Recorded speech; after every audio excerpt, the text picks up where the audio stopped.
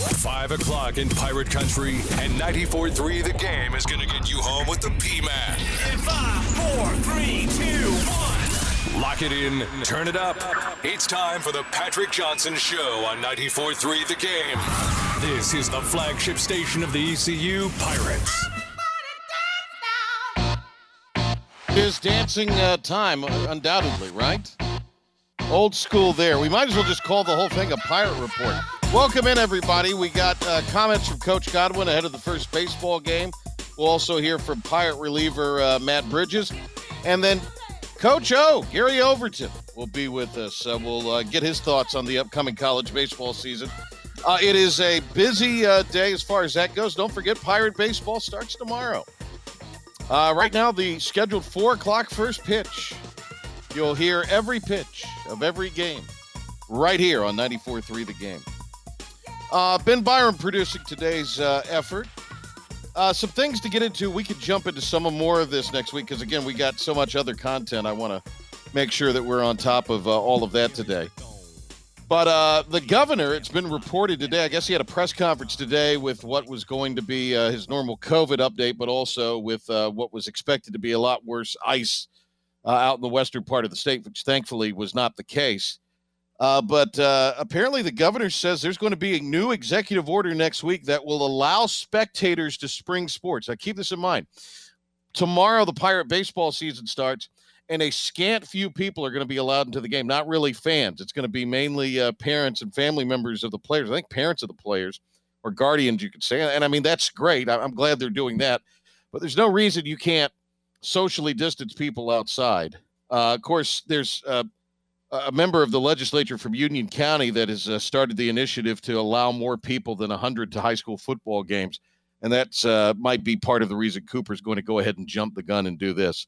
Ben, did you see the American football schedule being released today and the ECU football schedule released today? Did you catch that? I did. It was released kind of very quietly. Didn't really see it coming. I just, when you think about these schedule releases, I mean, these conferences hype this stuff up for days in a lot of cases, don't they? Usually so. Usually you're like there's a countdown on social media or videos, or they just put it out at 11 o'clock today. Here you go. Here's the schedule. So the Pirate football schedule is out. I mean, and I'm not blaming the ECU folks. They're just kind of waiting for the American to do what they're doing. But the American decided to just kind of roll out a schedule today without a lot of fanfare, right? Of course, it counts, does the ECU schedule, the September 2nd Thursday game in Charlotte against Appalachian State, the home opener on September 11th against South Cackalack. Still think that one probably, I feel pretty good about that now. A month ago, I might have thought that South Carolina might have tried to buy their way out of it, but who knows? Hopefully not. At Marshall on the 18th for the first true road game. Charleston Southern on the 25th. Homecoming, ain't no coming like a homecoming. October 2nd against Tulane. And then a game against UCF on the road to open the conference road slate. Pirates will get the open week and then at Houston on the 23rd. So that's a tough little 2 out of 3 week stretch. Here is part of the caveat. Either the USF game against the Bulls is either going to be on a Thursday or Saturday. And the Temple game scheduled for early November at home, also either going to be on a Thursday or Saturday. Both could be on Thursday. Both could be on Saturday. Could be on one or the other, but you got to think there's at least a home Thursday game in the ECU 2021 football schedule.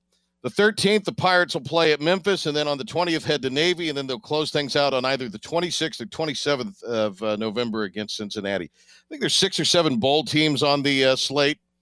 And again, you know, there's also some really interesting games non-conference-wise. South Carolina ECU's counted among those in the American, but the problem is there was nothing to promote this today. And you can't come out and make these big proclamations. I mean, I couldn't care less. Those things aren't for me. Those are for the fans, right, Ben? I mean, that's who the fans kind of get hype about that. They eat that stuff up. They love things like that. I'm fine with it. I couldn't care less one way or the other. But if you're trying to make a case that you're a big-time league, little things like that You just don't drop your schedule. You promote it up. This is a big deal. This is worth your time. This is worth you watching our football product. And they just kind of rolled it out there like, they get more excited about that stinking clam bake in Rhode Island than they do the football schedule release. It's like I don't even know why it was in Rhode Island. That's where the headquarters used to be, right? Well, why the was headquarters, were up there. The headquarters were in Providence. Well, that's just where the Big East was, and that's kind of how all of that started. But look, the American was a trendsetter. Like a lot of businesses from New York and California, they moved to Texas. But just to come out and, I mean, I'm not kidding you, Ben. You know this. We get bombarded with literature and emails about this damn clam bake every year. That, I mean, what media? We sit through it and we watch it, and they may mention ECU for maybe about 2-3 minutes out of a 2-hour show, and it's just like, I'm glad I watched that. But what I'm saying is, what media company in this day and age is going to send somebody to stinking Rhode Island exactly late summer to hobnob? I mean, that's a corporate thing. That's something that the coaches and ADs do, and it's a big hobnobby situation. Usually one player from each school would go, 1 or 2 players. Right. But I mean, and I mean, that's kind of what I'm getting at is they make a bigger deal, just the league office, about that than they do releasing the schedule. And they've got some good games on the schedule. Speaking of schedule release, the Wood Ducks dropped their schedule today as well. They're going to be playing starting in May. AAA baseball is going to start around the time that Major League Baseball does, kind of how it traditionally does, a week after the Major League season. So the Bulls, for example, will be starting things up kind of early. But I know that the Wood Ducks, it doesn't look like they're going to fire things up to May. And then the Carson Wentz, in case you missed it, Ben will have more on this coming up bottom of the hour. But it is official, I guess. He's been traded to Indianapolis. I think that's the best spot for him, given all that could have happened. That made a lot more sense than Chicago in my mind.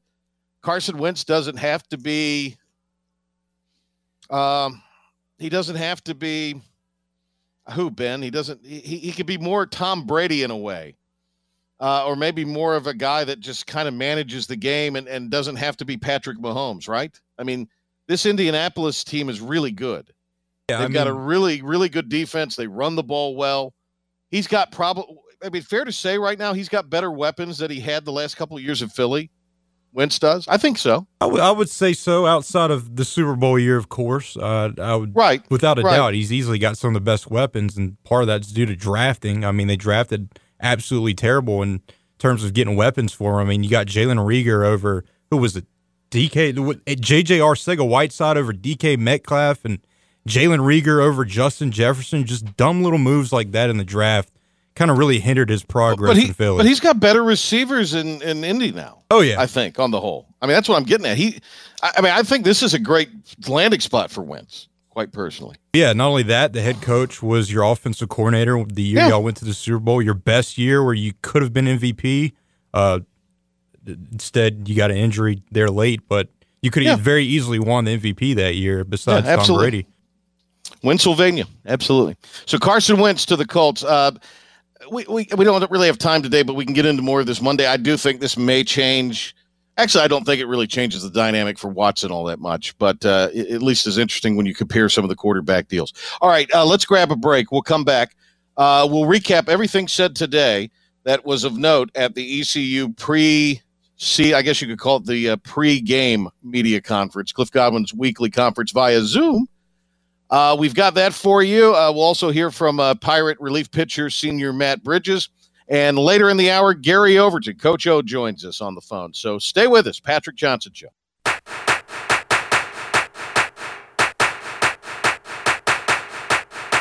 Hey, the Pirate baseball season begins tomorrow. Scheduled for a first pitch of 4 o'clock. Let's hope everything works out weather-wise.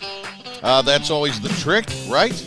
But we do know this. We'll have every pitch of every game for you during the course of the season, right here on the flagship of the Pirates, 94.3 The Game. Also, I can tell you this. Both teams are in the clear. Coach Godwin announcing during his weekly press conference today via Zoom that the Pirates all came through, tested positive and on the right side of things with their COVID testing for the week. Cliff Godwin. First statement, big wins for the day is the Pirates are, as of today, are all negative COVID. All coaches, everybody I think it's called the Tier 1 bubble. Don't quote me on that, but the Tier 1 bubble, Malcolm. I don't think you're in the Tier 1 bubble, but Tier 1 bubble people, athletic trainers, everybody associated with the baseball program is negative.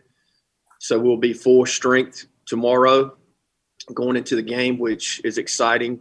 The other thing is I was sitting here thinking, as Malcolm was saying, you get to open it up. It's almost like the first day I was going to be the head coach and coach a game against UVA back in 2015 because we haven't played baseball in so long. So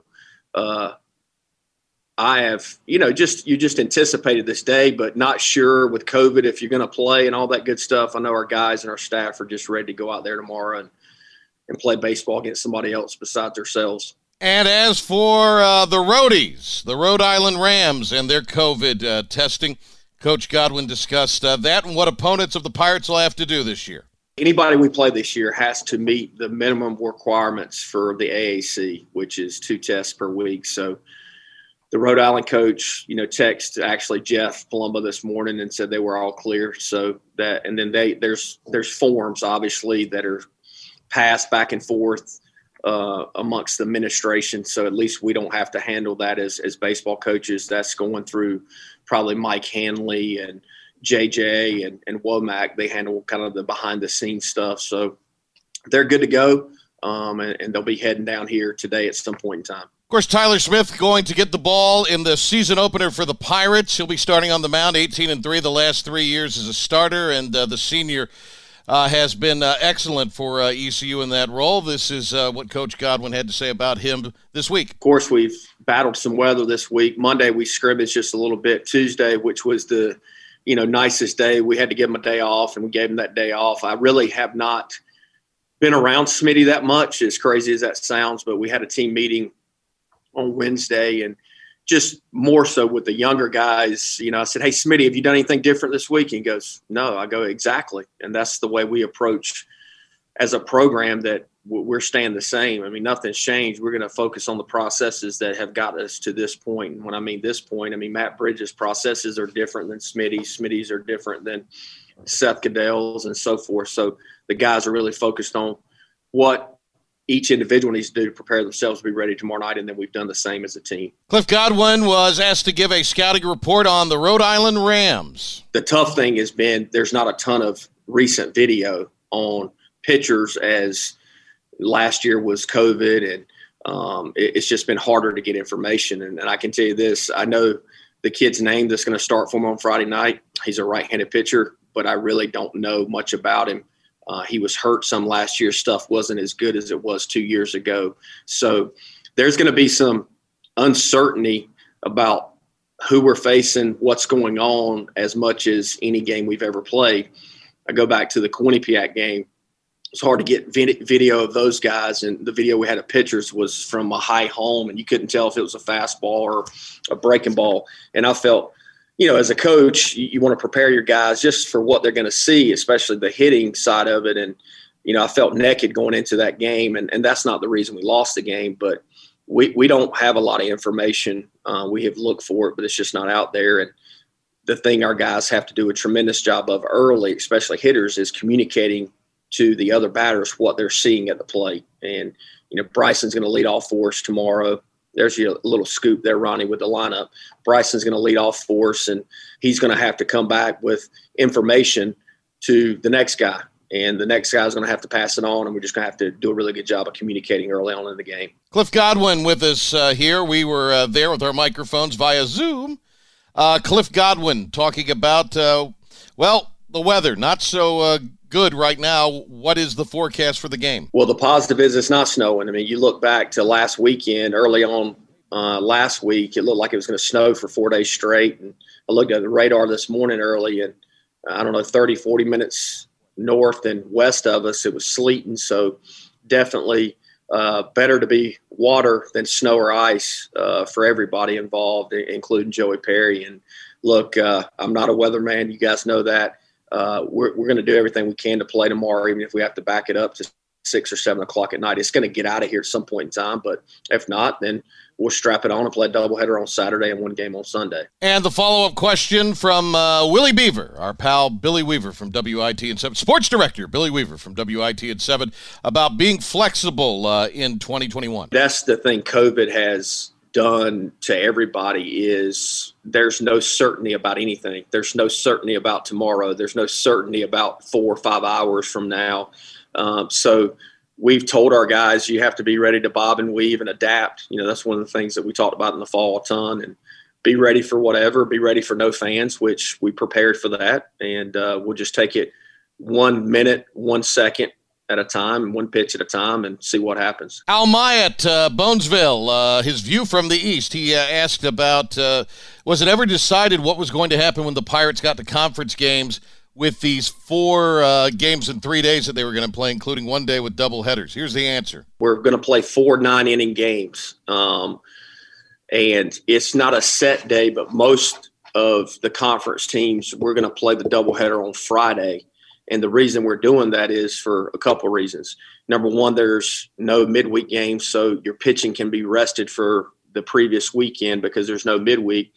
And secondly, you want to get the games in as soon as possible if the weather is okay, because we know there's weather. We play outside. So if we can get 2 games in on Friday, knock that out to start with, and then worry about the next 2 for the next 2 days.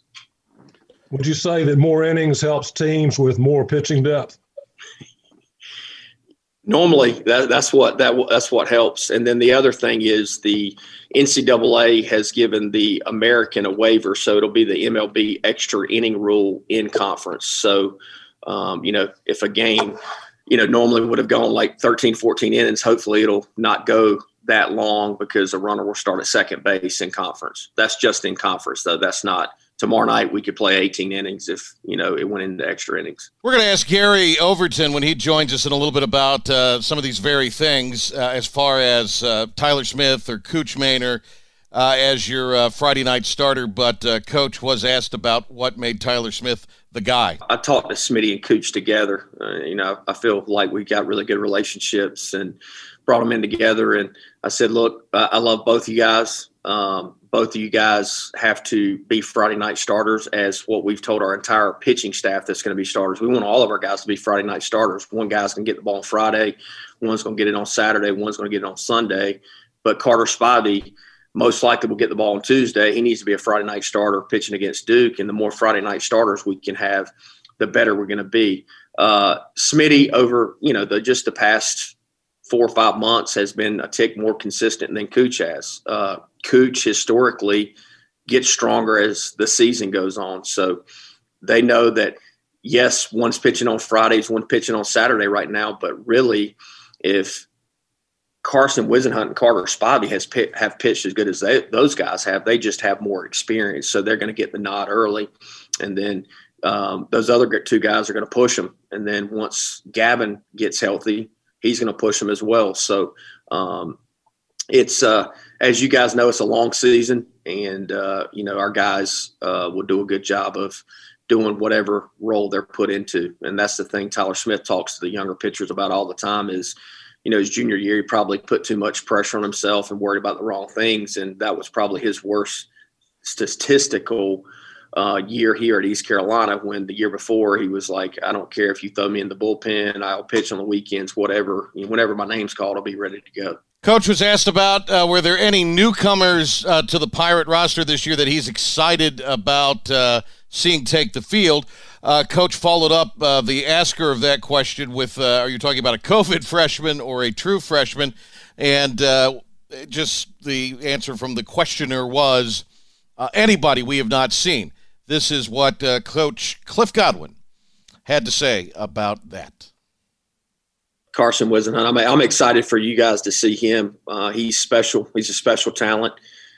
I think I mentioned this last week, but Burley talked to him just in passing. Burley and I hit twice a week, and he just told Carson, hey, don't make the moment too big. Do what you've done for the past 5-6 months. You face some of the best hitters in college baseball, and don't make the moment too big. And I think if he does that, then he's going to be special. Carter Spivey, you have never seen Carter Spivey like he's been and he's walking around different. He talks different. His confidence or swagger is just different. And, I think that's going to be exciting for you guys to see. Seth Caddell, I know he's not a newcomer, but the way he's played for the past 5-6 months is different. AMAC is different. The two newcomers I think you guys will see a lot of will be Josh Moreland and then Riley Johnson. And then the two pitchers that are newcomers, Josh Groves and Danny Beal, they're a little bit behind the other pitchers just because of some of the protocols. And you guys know where I'm going with that early when we first got back to school. But those guys have a chance to pitch a lot for us as well. Another question for Cliff Godwin about tomorrow's or this weekend's opponent, Rhode Island. This is what Coach Godwin had to say as far as what stands out about the Rams. The only thing I can tell you about Rhode Island is I think it was 2013 or 14 at Ole Miss. It was 2013. I mean, Coach Knight was on that team because he reminded me of it. But we beat them on Friday night at Ole Miss. On Saturday, Coach Knight came off the bench and walked them off, which I didn't remember. So you might have to fact check that, Malcolm. But I don't think he would have lied to me about that. And then Sunday they beat us. So they're very well coached. They have been to regionals before. They're older, I think, on paper. So, look, I say this all the time. John Gilbert came out to practice yesterday. How's good is Rhode Island? I got no idea, John. If we play well, we got a good chance of winning. If we play like crap, then we got a good chance of losing. And that's the way we approach every game. So I know I'm not answering your question. I know I'm not giving you any bulletin board material, but that's the way we approach every game we go into. If we take care of us, then we're going to be in good shape. Here was the requisite no fans in the stands question. It's a question that gets asked. We could do a drinking game. You might be drunk by now, but no fans in the stands. The question asked to Coach Godwin, drink! Well, I think, and you guys have seen us play a lot, I think our dugout's pretty loose. I don't know if you would look over at our dugout and go, hey, Coach Godwin's got a bunch of soldiers over there. I want them to be themselves within the realms of having some sportsmanship. I always tell our guys to stay on us and not say anything to the other team. But, you've seen characters. I mean, Brickhouse carrying people from home plate and stuff like that. I guess that wouldn't be COVID friendly now. But at the end of the day, I want them to be themselves. I want them to have energy. I want our dugout to have energy. And, when we scrimmage, every year since we've been here, we have energy process points and how fast we get on the field, how fast we get off the field, how fast we get the ball around the infield. So we still want to sell tickets virtually. As I told our team the other day, we want people to want to log in and watch us play.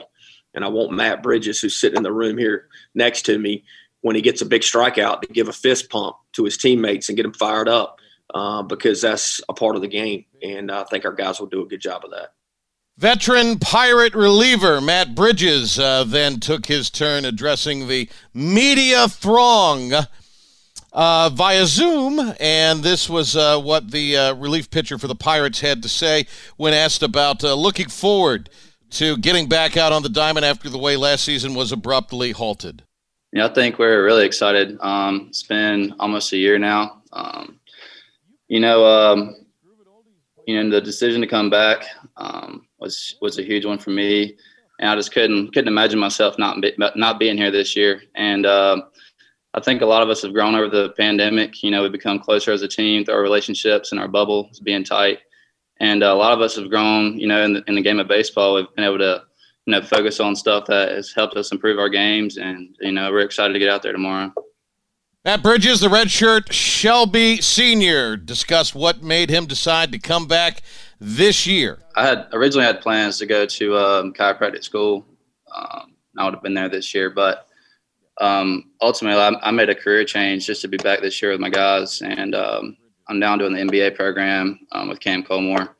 And at the end of the day, I just couldn't look back 20 years from now. I had a phone call with Coach Shee after the season had ended. And he basically laid it on the line with me, and he was like, hey, if this is what you want to do, go on to chiropractic school and not come back and finish your career here. Don't ever look back on it. And vice versa. It was like, if you want to come back and play, don't ever look back and say, I wish I would have gone to school instead. And sitting there thinking about it, I was like, there's no way that I would look back 20 years from now and say that I did not want to come back and play the game of baseball and finish on my own terms. So that was probably the most important thing to me, and just finish the game out like that I'd started since, I was 4 years old. So. And then Matt was asked about not only getting a do-over, a mulligan, if you will, on his senior year, and with everything going on, is this something where perhaps you want to let his teammates know, and even to a degree, I'm sure Matt Bridges realizes this, you don't want to take the opportunity to play baseball for granted? That's something that we take pride in every day, is just to get 1% better, and really love the game and being here with our guys. So we set aside like 15 minutes a day and just really focus on something that can improve our game as well. But it's really the camaraderie we have within the team, just being around each other every day. I think that's what really keeps us coming to the field every day is the love we have for each other, and that's what builds our culture here at ECU. Matt Bridges talked about his battery mate when he does make a relief appearance, 78 of them in his Pirate career, Seth Cadell, but also talked about the defense that plays behind not only Bridges when he will make appearances this year, but behind this Pirate pitching staff. Oh, yeah, it's huge. Seth and I have a great relationship. He's back there about every day. He loves to catch our bullpens, gives us great feedback, which is really important for us because we know we can trust him behind the plate. And the defense behind me, I mean, it's unreal with, you got Zach and Ryder and Norby and, a lot of those older guys you guys have seen out there before. They make the routine plays and they make spectacular plays in practice. And, we look at it as normal, but, they do that every day for us. So we know that we can trust them behind us. So it's awesome. Matt was asked about what it's like for him to play in kind of wet, chilly conditions, which tomorrow the Pirates may be playing in. I think we're going to get thrown with adversity like that all year. We don't typically like to look at it. It's just, the other team has to play in those conditions just like we do. So, that's what we take pride in, is just being out there and being better than our opponent on any given day. ECU, Rhode Island, opening weekend. Ahead of that, the Pirates head coach Cliff Godwin and senior reliever Matt Bridges meeting with the media via Zoom today. And Matt Bridges was asked about the things that he worked on in the offseason to get, just what he improved in his arsenal personally in the offseason. Personally, for me, the biggest thing that I would work on over this offseason was my changeup. Mostly out of the bullpen, I was a fastball slider guy, which I still take pride in those pitches as well. But just being able to develop that third pitch with Coach Dietz and AK has been huge for me, and I've gained a lot of confidence in it. And it's definitely something that I'll be able to use in games. Matt, there's obviously a lot of talent on the team. So when you're throwing live at-bats or scrimmages, you're facing really good hitters. How much an advantage do you think that gives the pitching staff going into opening weekend? It's great. We know that we have one of the best offenses in the country. It's helped prepare us for the teams that we're going to face in the future. And we have a really tough conference and a really tough schedule. So, I think it gives us a sense of pride on the team, but also knowing that we do face those elite hitters in the box every day at practice, and we'll be able to face anybody that we come in contact with. And Matt was asked to talk about the pitching staff, which is full of a lot of quality arms, and how much confidence that instills in this Pirate baseball team. Oh yeah, we're really deep this year. We're excited. Our talent level is probably the most that I've had since I've been here in the 6 years. So, talent. Our motto this year is toughness over talent, but just knowing that we have that and then developing the toughness within our team, it's going to make us a really tough opponent. So. And the final question was about the no fans in the stands. Drink. Yeah, so we have dugout and tent leaders to start off with. Cam, myself, Skylar Brooks, and Smitty. When we're in the dugout together, we're going to have dugout leaders that's going to keep the energy up. But just like Coach Godwin said, we're here to sell tickets virtually. So we want to put on a show for the fans, to bust it around the field, show some excitement on the mound, whether at the dish or on the mound. And just, the fans are a very important part of ECU's tradition. But we know that they're going to be there with us in spirit. And, then we'll get the guys to do a little jungle lap anyways after some of those wins. So, it's we're definitely going to, know that they're with us. So everything else going on in the world of sports right now. Let's go to Ben Byram with an update. Ben. Thanks, Patrick. Ben Barham here for your 94.3 The Game Sports Update. Pirate Football's 2021 schedule has officially been released. The action all begins September 2nd as they battle App State and Charlotte. Then they will battle South Carolina at Dowdy-Ficklen Stadium for the first time since 1997. Other home games for the Pirates include Tulane on October 2nd, South Florida on either October 28th or the 30th, Temple on either November the 4th or the 6th, and Cincinnati on either November 26th or the 27th. The Pirates' road games include UCF on October 9th, Houston on October 23rd, Memphis on November 13th, and Navy on November 20th. Elsewhere in college football, Michigan Wolverines starting quarterback Joe Milton has announced that he will officially enter the transfer portal with 3 years of eligibility left, and he has not used his redshirt season yet. From the NFL, quarterback Carson Wentz has been traded from the Eagles to the Colts for a 2021 third-round draft pick and a conditional 2022 second-round draft pick that could turn into a first-rounder. Wentz will join a familiar face in Indy as he will reunite with his former offensive coordinator and Colts head coach Frank Reich. Reports indicated that the Chicago Bears had backed out of a trade talk for Wentz, while the Panthers weren't interested. For college basketball, the McDonald's Boys and Girls High School All-American game has been canceled for the second year in a row, and some games tipping off later tonight. We start at 6 as Gardner-Webb travels to Radford. The Gardner-Webb Bulldogs are the underdogs in that game by 4 points. Campbell takes on Hampton. The Campbell Fighting Camels are favored by 3.5 points. At 7, we have an American Conference matchup between Wichita State and Houston. The Houston Cougars are the 7.5-point favorites. 21st-ranked Wisconsin hosts 11th-ranked Iowa. The Iowa Hawkeyes are the 2-point underdogs. At 8, 4th-ranked Ohio State matches up against Penn State. The Buckeyes are the favorites by 4.5 points. At 9, top-ranked Gonzaga hosts St. Mary's. The Gonzaga Bulldogs are, of course, favored by a whopping 20.5 points. 3rd-ranked Michigan battles Rutgers. The Rutgers Scarlet Knights are the underdogs by 9 points. And wrapping up all the action at 10 o'clock, 25th-ranked San Diego travels to Fresno State. The San Diego Aztecs are the heavy favorites by 13.5 points. Some local high school hoops tipping off later tonight. At 6, 2-7 Tarboro hosts 1-7 Jones Senior. At 6:30, 8-3 Kinston Vikings match up against the 5-6 North Lenore Hawks. The 7-2 Washington Pampack take on South Lenore. And at 7:30 in Greenville, 7-5 J. Rose takes on winless Southern Wayne. Moving on to Major League Baseball, the San Diego Padres signed Fernando Tatis Jr. to a historic deal, granting him a 14-year, $340 million contract, the third highest contract in MLB history, behind Mike Trout and Mookie Betts, while former Heisman winner and Mets outfielder Tim Tebow has officially retired from baseball. For your 94th The Game Sports Update, I'm Ben Barham. We return, we'll have former ECU baseball head coach Overton, Coach Overton, with the P-Man after this quick timeout.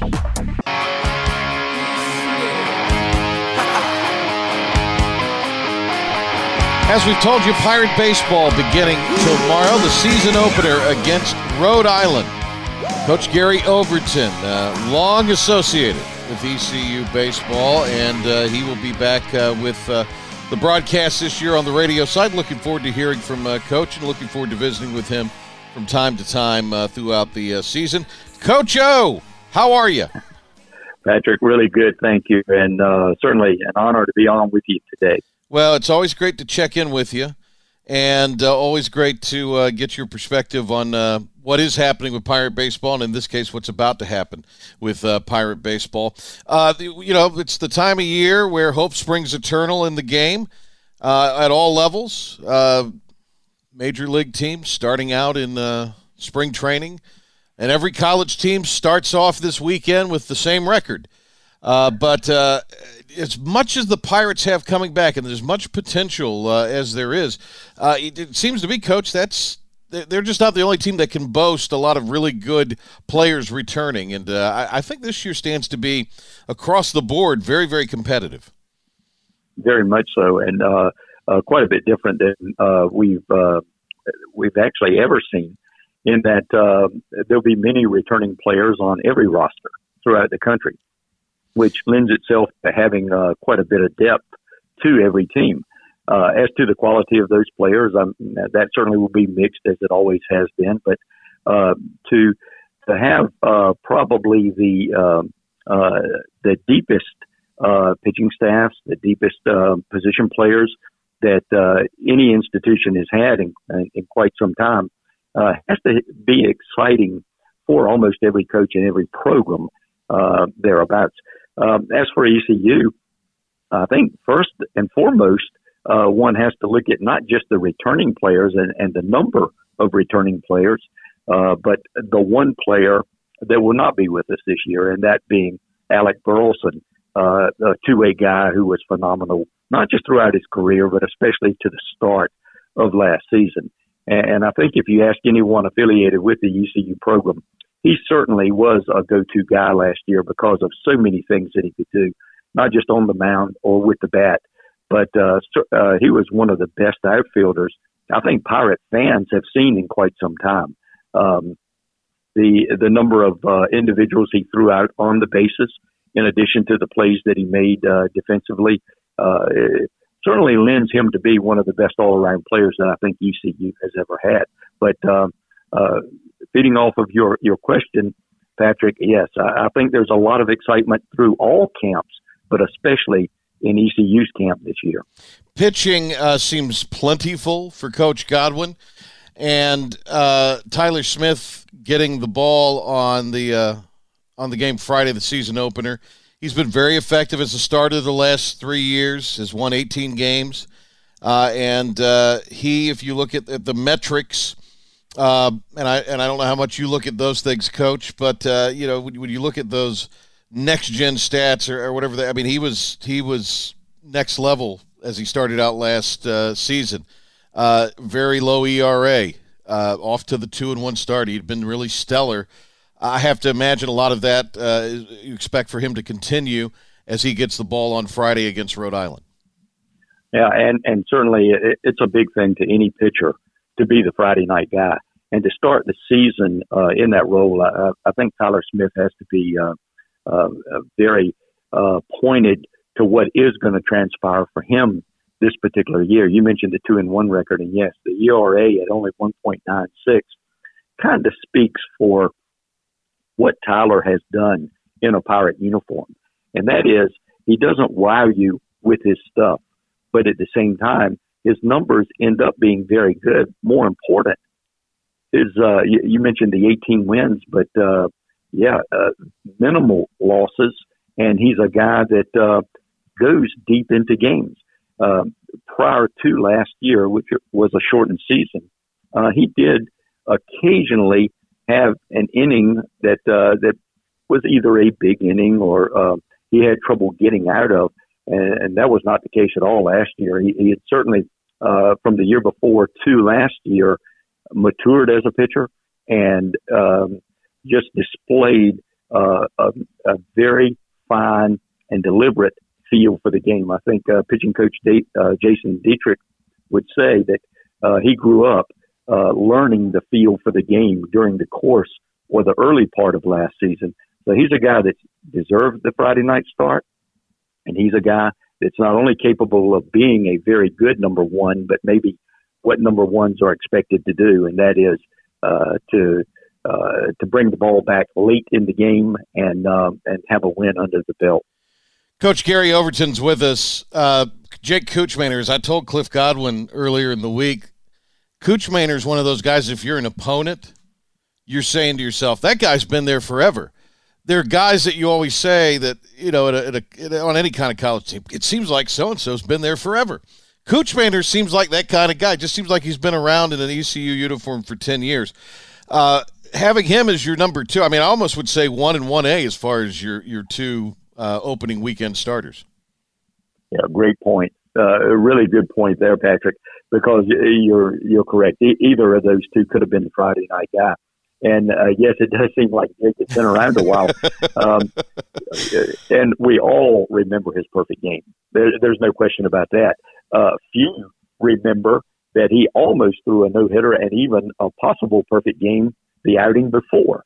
But one of his biggest wins, and this goes back to your comment about him being on the roster and a big part of the Pirate program for quite some time, in a limited role the previous year, none of us knew very much about Jake Kutchmaner. And then in the conference tournament, which the Pirates eventually won to capture a championship and move into a host regional spot,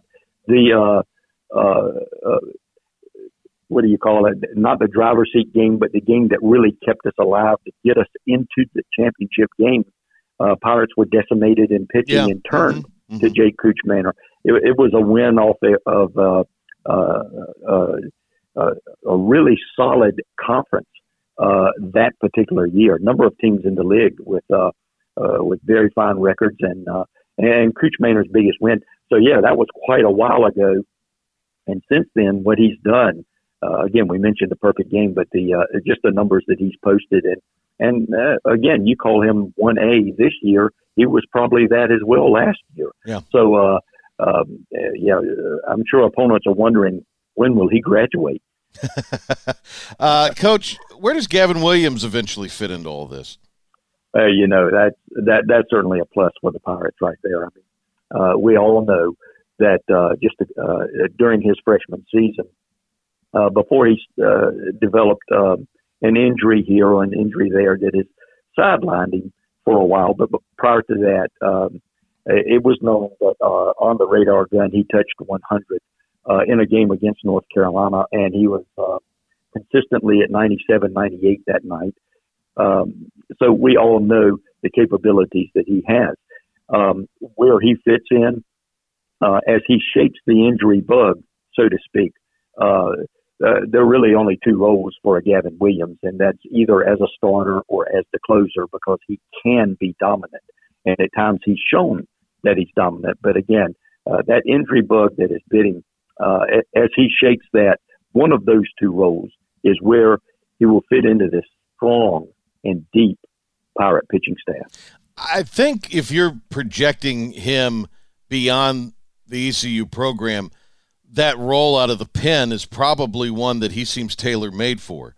Cliff Godwin really doesn't deal with, a closer per se.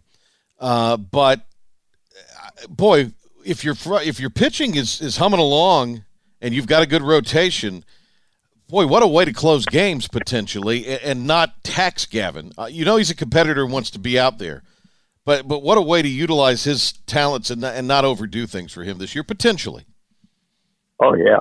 And as you said, beyond the amateur level as he moves forward, let's not forget that he really has what scouts or pro organizations would call, he really has the perfect pitcher's body in that he's tall. He's 6'6", pitches downhill, but more important than that, he has a tremendous upside, meaning that that velocity will be sustained for quite some time. And he's a fairly strong young man. He's not frail at that 6'6" height. Mm-hmm. Instead, he's a guy that fits into the role of a very, very capable closer on the pro level. We could talk just at our visit with you here about this pitching staff. I mean, we haven't even gotten to Whisenhunt, and it's already looking like that even with the Duke game upcoming, that game has also been scheduled, as well as at least the Pirates know who they're going to go with, the righty Carter Spivey in that one. So, again, a lot of pitching depth for the Pirates this year, lots of time to talk about individual guys and their performances with Coach, but also Coach Overton at times throughout the year.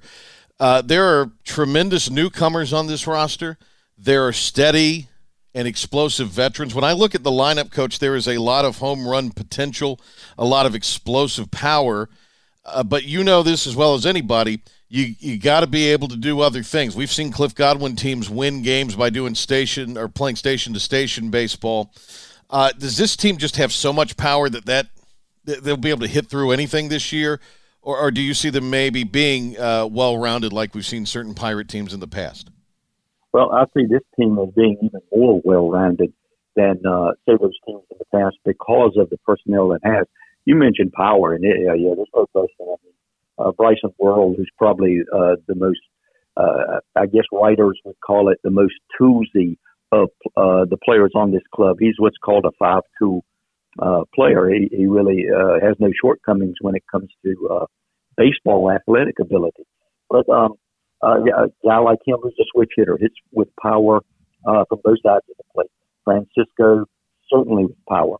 But when you look up and down the lineup, what I see is many more players, and this is a name that we've seen now for a couple of years, but we see many more players like Ryder Giles, like Connor Norby, who both man the middle of the diamond. And Norby does have power. There's no question about that. He showed that at times earlier. And he may be the most underrated player on this club. Really, really good player who could develop even better with each of the tools. But at the same time, he and Ryder Giles are as solid as it comes. Now, that's easy to say about second baseman, shortstop combination because that's the type of play that they want to develop in the infield. Still, when you talk about range, when you talk about softness of hands, when you talk about at the plate and bat control, when you talk about where they hit in the order, these are the type of guys that you want at the plate when the game is on the line. And with that being said, that's not to overshadow anyone else in the lineup. It's merely to say that these guys really have no shortcoming in every area of the game. And I think you're going to see more like that on the field. We know that Francisco's an excellent hitter. We all know that. And we know that he has the power, and we talked about the ability of Worrell. But you're going to see more players enter the game this year that are of the Ryder Giles type or the Connor Norby type that make this a really tough team to pitch to, and at the same time a really tough team that will defend against whatever you're trying to do. Airtime. Go ahead, Coach. Go ahead. Sorry. I see this as a very well-rounded club. Want to get your take on the Rhode Island series, a little preview on them. We talked about them on the show a little bit yesterday. I mean, this is a team that started to kind of get their legs when everything came to a screeching halt. And, you know, a lot of people who project these things felt like they would have ultimately won the A-10. So this is a program that lost its best player offensively from last year, but it's still a pretty solid group. They practice in the snow, Coach, so we know they're tough, right? So I want a quick primer on Rhode Island, but then I want to get your take on this Duke game. That's interesting to me on Tuesday, but go ahead. Yeah, well, first of all, Rhode Island, you're right. And we also see that it looks like that the guy who posted the best numbers for him last year is going to pitch on Sunday, not on Friday. Right. So this may be a team coming out of the North that is certainly seeking one win and hoping for a second in this particular series, and you see that happen quite often. But Rhode Island, no shortness of history in this club either. They've been a good A-10 program. Now, they've had their up and down years, we know that, but they are not the doormat of the Atlantic 10. This is a club that it can be tough. We mentioned Vitale, who will probably throw on Sunday, but they also have a couple of power guys. And starting the year last year at 8-5, and a team that has been in the past to NCAA regionals and is not a stranger to that as such. Maybe not in the class of, say, a St. John's, or maybe not a team like we saw in Stony Brook about, what was it, 8 or 10 years ago. Yeah. But this is a team that's coming out of the North, and by the end of the year, which is certainly advantage to the Pirates this coming weekend, but by the end of the year, this could very well be a club that you hear a lot from. Coach, what about the Duke game on Tuesday? Here's what I know. Cliff Godwin is a competitive son of a gun. That's not exactly breaking news. But when you look at this Duke baseball team and what has been put together there just the last few years from Chris Pollard, he's a competitive son of a gun too. And Chris Pollard has taken Duke's program and taken it to another level. And he's done so by more well-rounded clubs. The history on Duke for years and years, they would always have 2-3 really good players, but maybe not real good clubs. And Chris Pollard has changed that culture. Their program is there, as seen by the preseason rankings. I mean, they're in the mid-range of the top 25 and have been now for the last 2 or 3 years. Let's not forget. Let's remember this, too. Just a couple of years ago, they went into Vanderbilt, who eventually won the national title. This in a super regional, and blew Vanderbilt out in the first game. Didn't beat them. Beat them really bad.